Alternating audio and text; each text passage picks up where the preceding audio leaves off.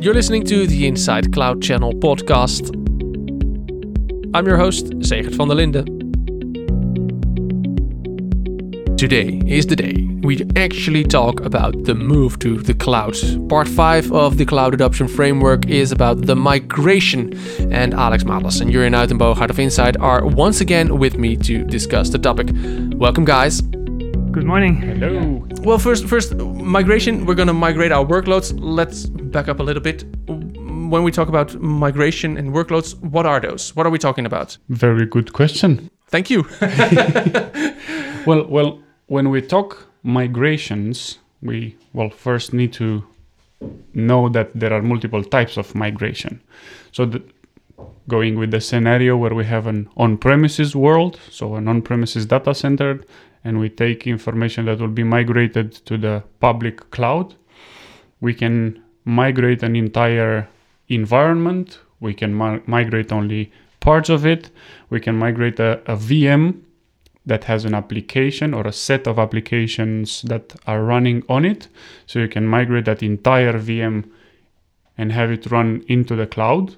So take it from on-prem and put it to run in the cloud. But we can also only take that application, for example, so not the entire virtual machine, but only the application that runs in there, and make it run on another VM that runs in the public cloud. Yeah. Or we can only migrate the data. Say that you have application A, which exists for 20 years, and there is a newer and smarter version of it, which runs natively in the cloud, and does the same thing. We can take only the data that's underneath that application and add it into the application that runs natively in the cloud. Yeah. So once again, it's really important to plan ahead, to have a strategy in place, to know which assets you want to migrate and which you're going to, get rid of or run on a on-prem data center. Absolutely, yeah.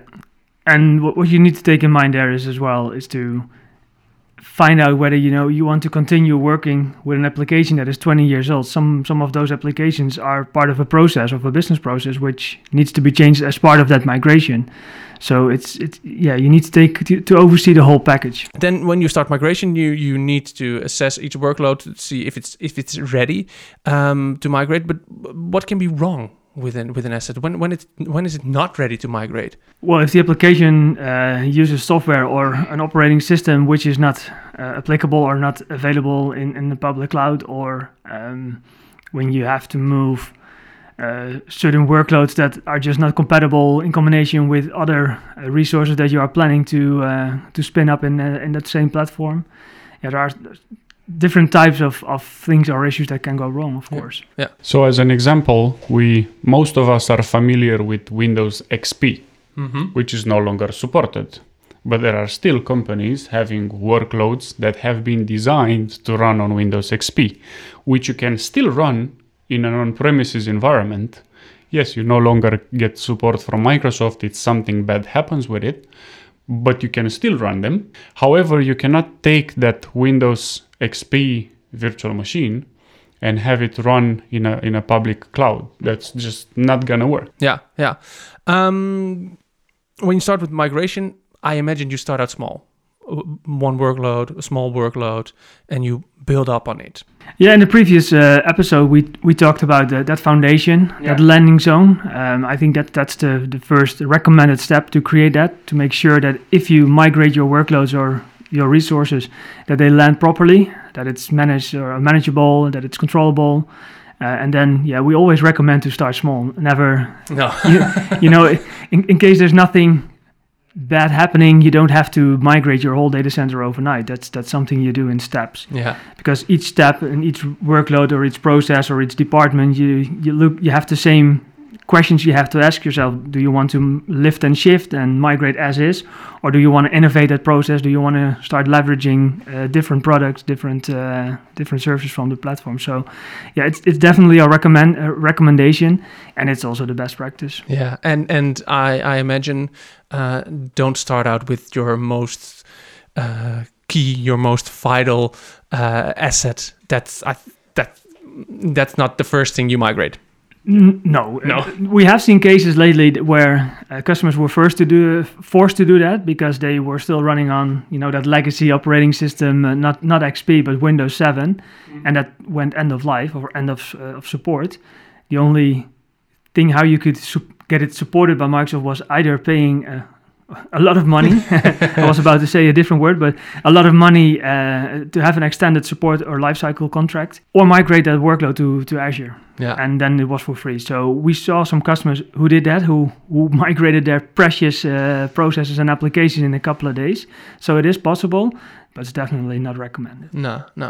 And we were also mentioning the fact that, well, you may start small as a company, but then you may grow, you may do mergers, all in the on-prem world.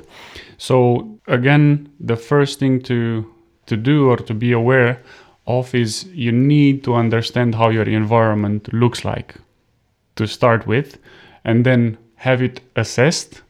See, we were discussing about the PostNL example. Yeah.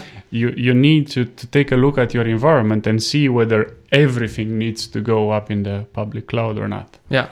Some of the stuff are just not being used anymore. No. They're just, you just need to ditch them. Yeah, and we point. talked about that before. You can have a hybrid solution where you run on-prem and in the cloud. Exactly. Absolutely. Yeah. And that's what we see some customers, as part of that foundation, making that hybrid identity ready for migrating the real workloads. Yeah. Then you start out small and you grow. Yeah, you go bigger. You migrate more workloads. It's a lot of work. We've done a whole episode about automation. This is something you can automate, right? Partly. Or for a big part, yeah. Absolutely, yeah. Particularly in the Microsoft Cloud, you have a solution called Azure Migrate, which is basically gonna help you both take a look at your environment, so assess your environment, see whether the operating systems are ready to be moved in the cloud as they are in their current state, or otherwise it'll assess your environment and it'll tell you, this is ready to be migrated. This one needs to be updated in order to become ready to be migrated. This can just not be migrated so that's it does the assessment, and then in an automated manner, it'll take those workloads and migrate them into the cloud. And that pretty much means it takes a copy of whatever your environment is, or of your workloads, of your virtual machines from on-prem, puts them in the cloud so that you still have your on-prem environment up and running, and then you can start testing with the new environment which now exists in the public cloud as well. Yeah. And once you ensure that works, you will be turning on the switch. Yeah. So you'll be no longer using your on-prem environment, but you can pull the plug on your on-prem data center, and it's you're running in the cloud. You said you can automate it partially. There are some tasks you still need to do by hand. Well, always. This is one thing you have to do yourself. That's not fully automated, but you don't have to go through all your resources manually and install an agent and then say, you need to assess this as well. No, that's pretty automated, but some things you still have to do yourself, and that's get the Azure Migrate service started. The assessment is done automatically, but you have to check it. You have to you have to set up your landing zone. You have to set up your those kind of controls. So the majority of the biggest part of it is automated, but it's not driven by AI completely. No. And of course, you can't go on and say, okay, we're setting off the switch, and now I'm going to go on holiday, and when I'm back, we're migrated. Done. Nice. It's running. It's good. Now, so automation is, I think, a way to maybe speed up the process also a bit. Are there other ways? I can imagine it's a time-consuming task. It's a time-consuming process. Are there other ways to try and say we're going to speed it up a bit? I can imagine companies want to do that really badly. Well, I can imagine that companies, once they started, they experienced the benefits of it and how easy it is, so they want to speed up the migration process or the rest of it. We always recommend if the scenario is that they start with smaller workloads migrating to the public cloud, then first see how those workloads, how they act, how they live there, how you can optimize them, and how the control work. And as soon as you're experienced and you're confident that you are in control of it, then start migrating the rest. Yeah. And we were using the Azure Migrate as an example, which is a free offering for Microsoft, but that covers only a certain amount of workloads. But of course, that's where the partners come into play, and other companies that have created a solution for migrating a workload, such as, say, SharePoint, migrating those workloads from on-prem into the cloud, which is, say, a more complex solution than just the call it standard default free offering from Microsoft. You can just use those third-party tools to migrate your workloads in a more efficient way, or you can just leverage them as in our break we were discussing about I have this workload I need to migrate.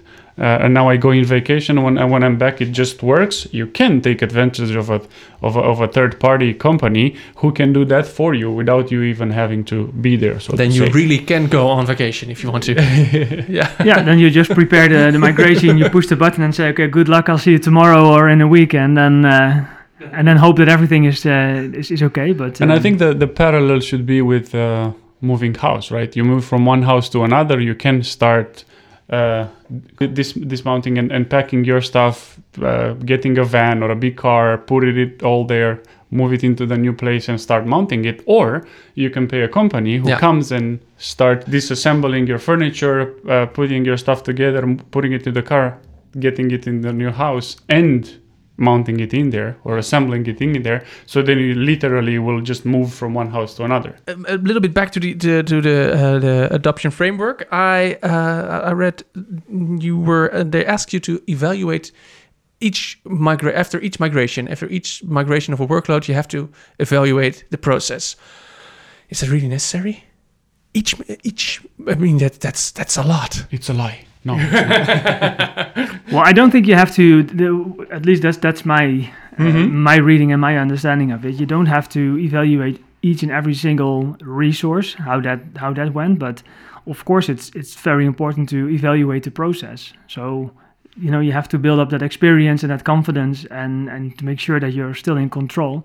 So you need to find out whether you should have done things differently, or you should have taken more time to overthink, or also in your design part. So now, for example, we did a lift and shift, but it seems that it's not that efficient from a commercial point of view. So maybe we should do the next workload to a platform service instead of an infrastructure based resource.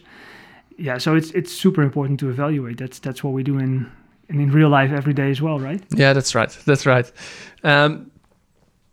So then, once this process is done, you're migrated. That's I think that's the part companies end users think. Well, okay, now I'm in the cloud. I'm done. Yeah, they're opening champagne and celebrate. Yes, yeah. They do a nice Facebook post. Look at us, we're in the cloud.